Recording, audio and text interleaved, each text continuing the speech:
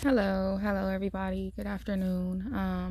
I have a quick little testimony to tell you. Well, I wouldn't say quick, but I have a testimony to tell you all, and I just want you guys to kind of just, listen because when we hear other people's testimony, that is how we overcome. That is how we get hope. That is how we get inspiration to keep going. And hearing the testimony of other people, if you are a Christian, if you have God living inside of you, hearing other people's testimony, it shouldn't make you feel, bad. It shouldn't make you discouraged. It's supposed to encourage you. That's the whole point of a testimony. So if you're in a place where hearing the testimony of other people, it upsets you, or it makes you upset or mad, or it causes you to have an issue with God, then something is wrong with you. You have an issue that you need to work out with God or iron out with God, because hearing testimonies, we are supposed to be able to overcome by hearing testimonies. We are supposed to be encouraged. So that's the whole purpose, and that's the whole point. You're not supposed to be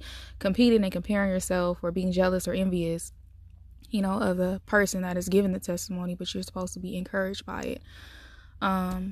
So let's make sure we have the right heart when we're hearing people's testimonies, when people are telling us something about God, or sharing the goodness of God with us, that we are tuned in, that we are really just being able to rejoice with those who are rejoicing, and not in our hearts be upset, or in our hearts be discouraged, or in our hearts don't want to hear what they have to say. Because if you have God living on the inside of you, the things of God should excite you. It should motivate you. It should make you want to experience the goodness of God. So I hope that, I pray that this testimony helps you, encourages you, and strengthens you, on your journey with God. Wherever you may be on your journey with God, I just want to let you know that, there is nothing too hard for him. And I say that because I came out of a rebellious season. I came out of a season where I really didn't even want to hear what God had to say at times. A lot of the times we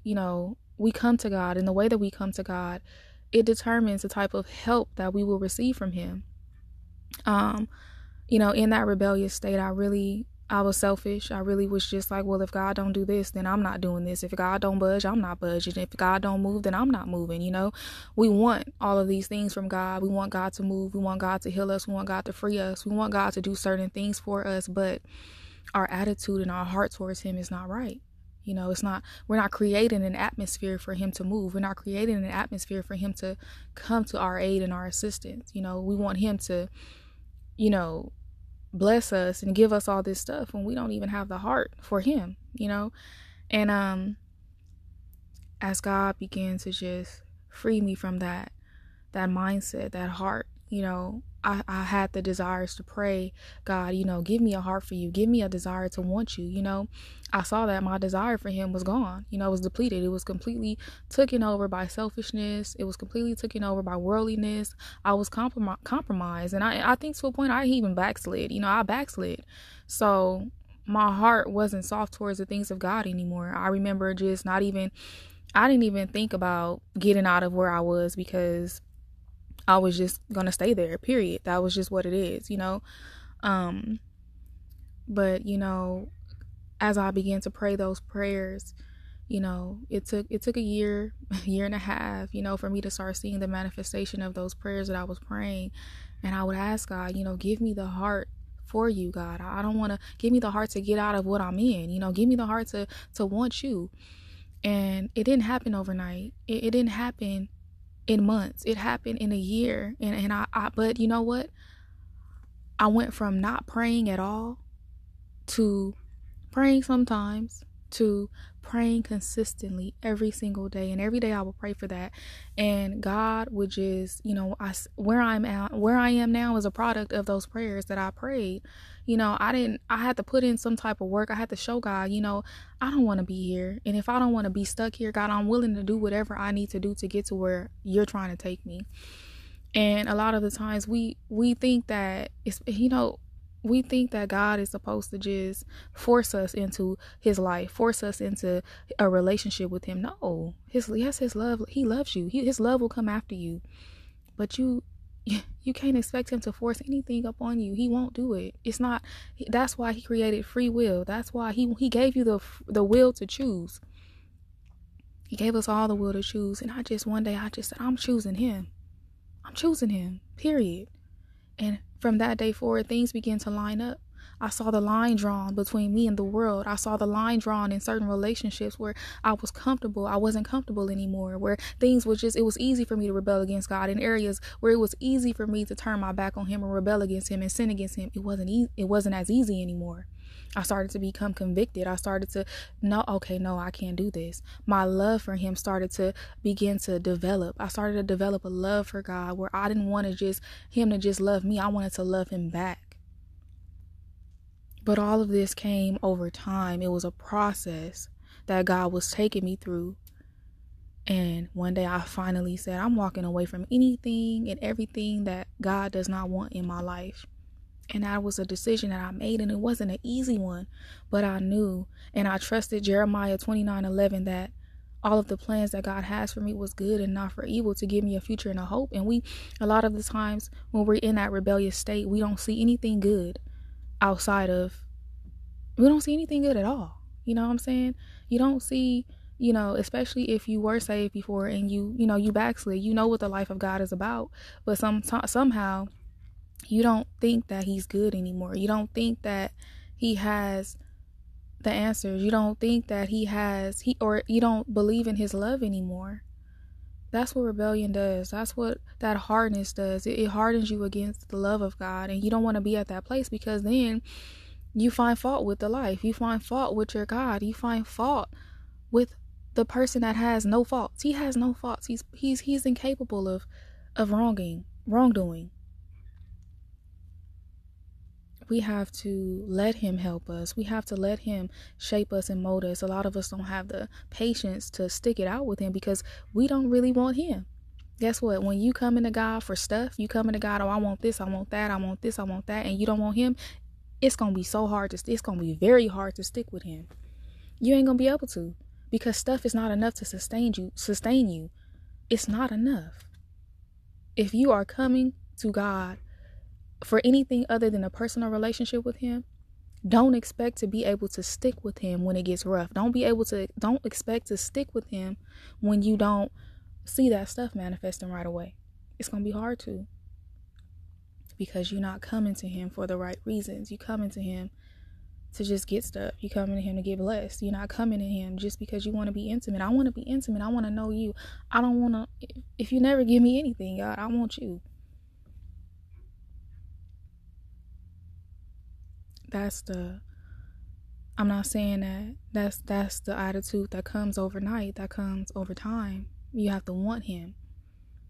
When you make that choice to want him, everything in your life is going to follow suit. It's going to line up.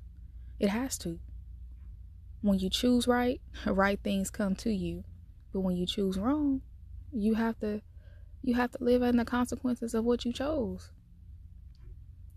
It's the time of sowing and reaping. And I've been saying this, but I've been reading other stuff, and I'm like, wow, other people of God have been just confirming it. It's the time of sowing and reaping. You want goodness? You want a relationship with God? Sow into him. Sow into that time spent with him.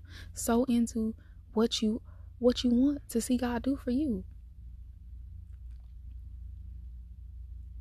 And people, I got a new career, and people are like, you're not excited to start your new job? I'm like, yeah, I'm excited. But I'm not jumping up and down. I guess they're like, well, you're not excited? And I'm like, yeah, I'm excited. I'm very excited, but God has done something else for me that it's not just about that career. I remember when I was going into the courthouse as a supervisor, and before I even started working there, I had plans for my paycheck. I had plans to be selfish with everything, with what God was doing. I had my plans. My mindset was so immature at that time. I wasn't able to take the upgrade and still serve him. So I was very immature with that position, and I didn't know how to handle the full responsibility of being promoted into the position that I was going into.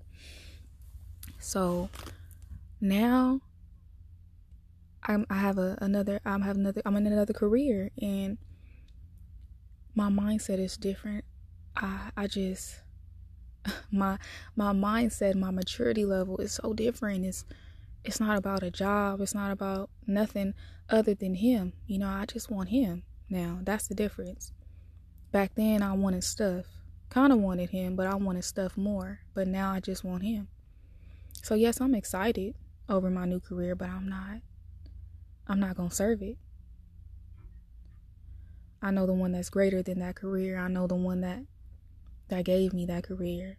I have that joy, that peace, that intimacy with him. And that's more important to me than anything. Any relationship, any job. It's more important to me now. My priorities have changed. I put away childish things. And that's where we need to be. We need to be able to put away childish things. Anything you give up, it's nothing compared to what God wants to give you. And we hear that and it's cliche to us, but it's the truth. I'm living it. You can live this too. He took me, and he's still taking me through a healing process, a refining process. And we underestimate his goodness. Don't be at a place where you're letting the enemy lie to you and make you believe that God is not good, because he's good. If you want to know his character, if you want to know what he's about, look in that word. He's faithful. He's faithful. He's love. He won't withhold no good thing from you. He's not out to get you. He's not out to punish you. He wants to love you. He wants to fellowship with you. Why would you run from a God like that? Why would you turn your back on a God like that? Why would you rebel against a God like that? And I know I was going to a church before where there was, they encouraged us to be honest with God and tell God how we felt, but don't get it twisted. You can come to God and tell God how you feel, but you don't come to him as if he's man. He is God.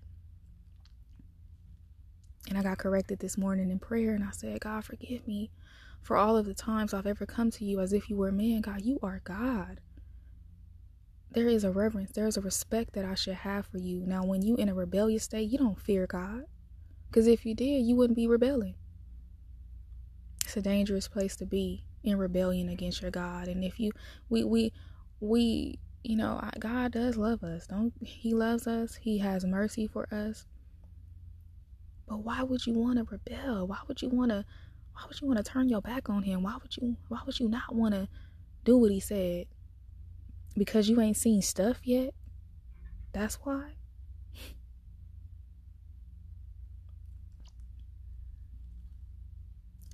Not having stuff is not enough for me to turn my back on my God. I'm sorry, it's not. Maybe 2 years ago it would have been, but at this place where I am now, no. I allowed him. I was willing. I was yielding. I allowed him. That's it. That's all I did. I allowed him to be God. I allowed him to be my father. I allowed him to do the good things he wanted to do in my life. And that's why you see them. That's why I see them. Because I allowed him to be God.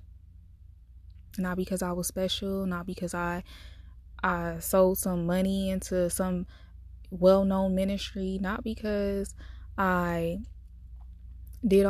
followed all these rules and regulations. No.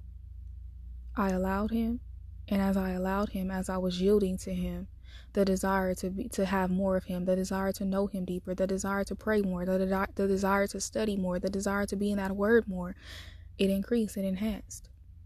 A willing heart is all it takes. That's it. Because a willing heart, it doesn't have a time frame on it. A willing heart doesn't say, well, I want you to do it this way, that way, and this way. No, a willing heart is saying, God, your will be done. I don't care what I have to do, what I have to give up. Your will be done. That's a willing heart. Now, if you have a willing heart when you let God do whatever he want to do, how he want to do it in the time frame that he want to do it, and you just I'm gonna go with the flow of the Spirit. Now, if you can't get with it like that, you're not willing. You're not yielding. There's a resistance there, and you fighting them.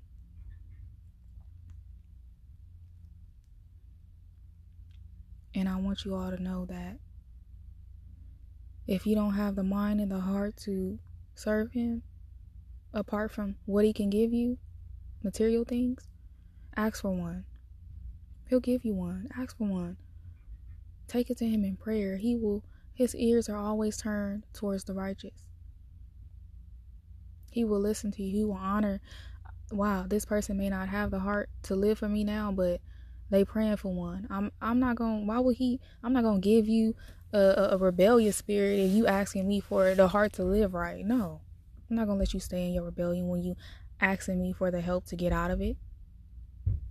But make sure that your heart is right. Make sure that you have the attitude of a willing and a yielding person that needs help from God, that wants help from God, that's willing to accept his way of doing things.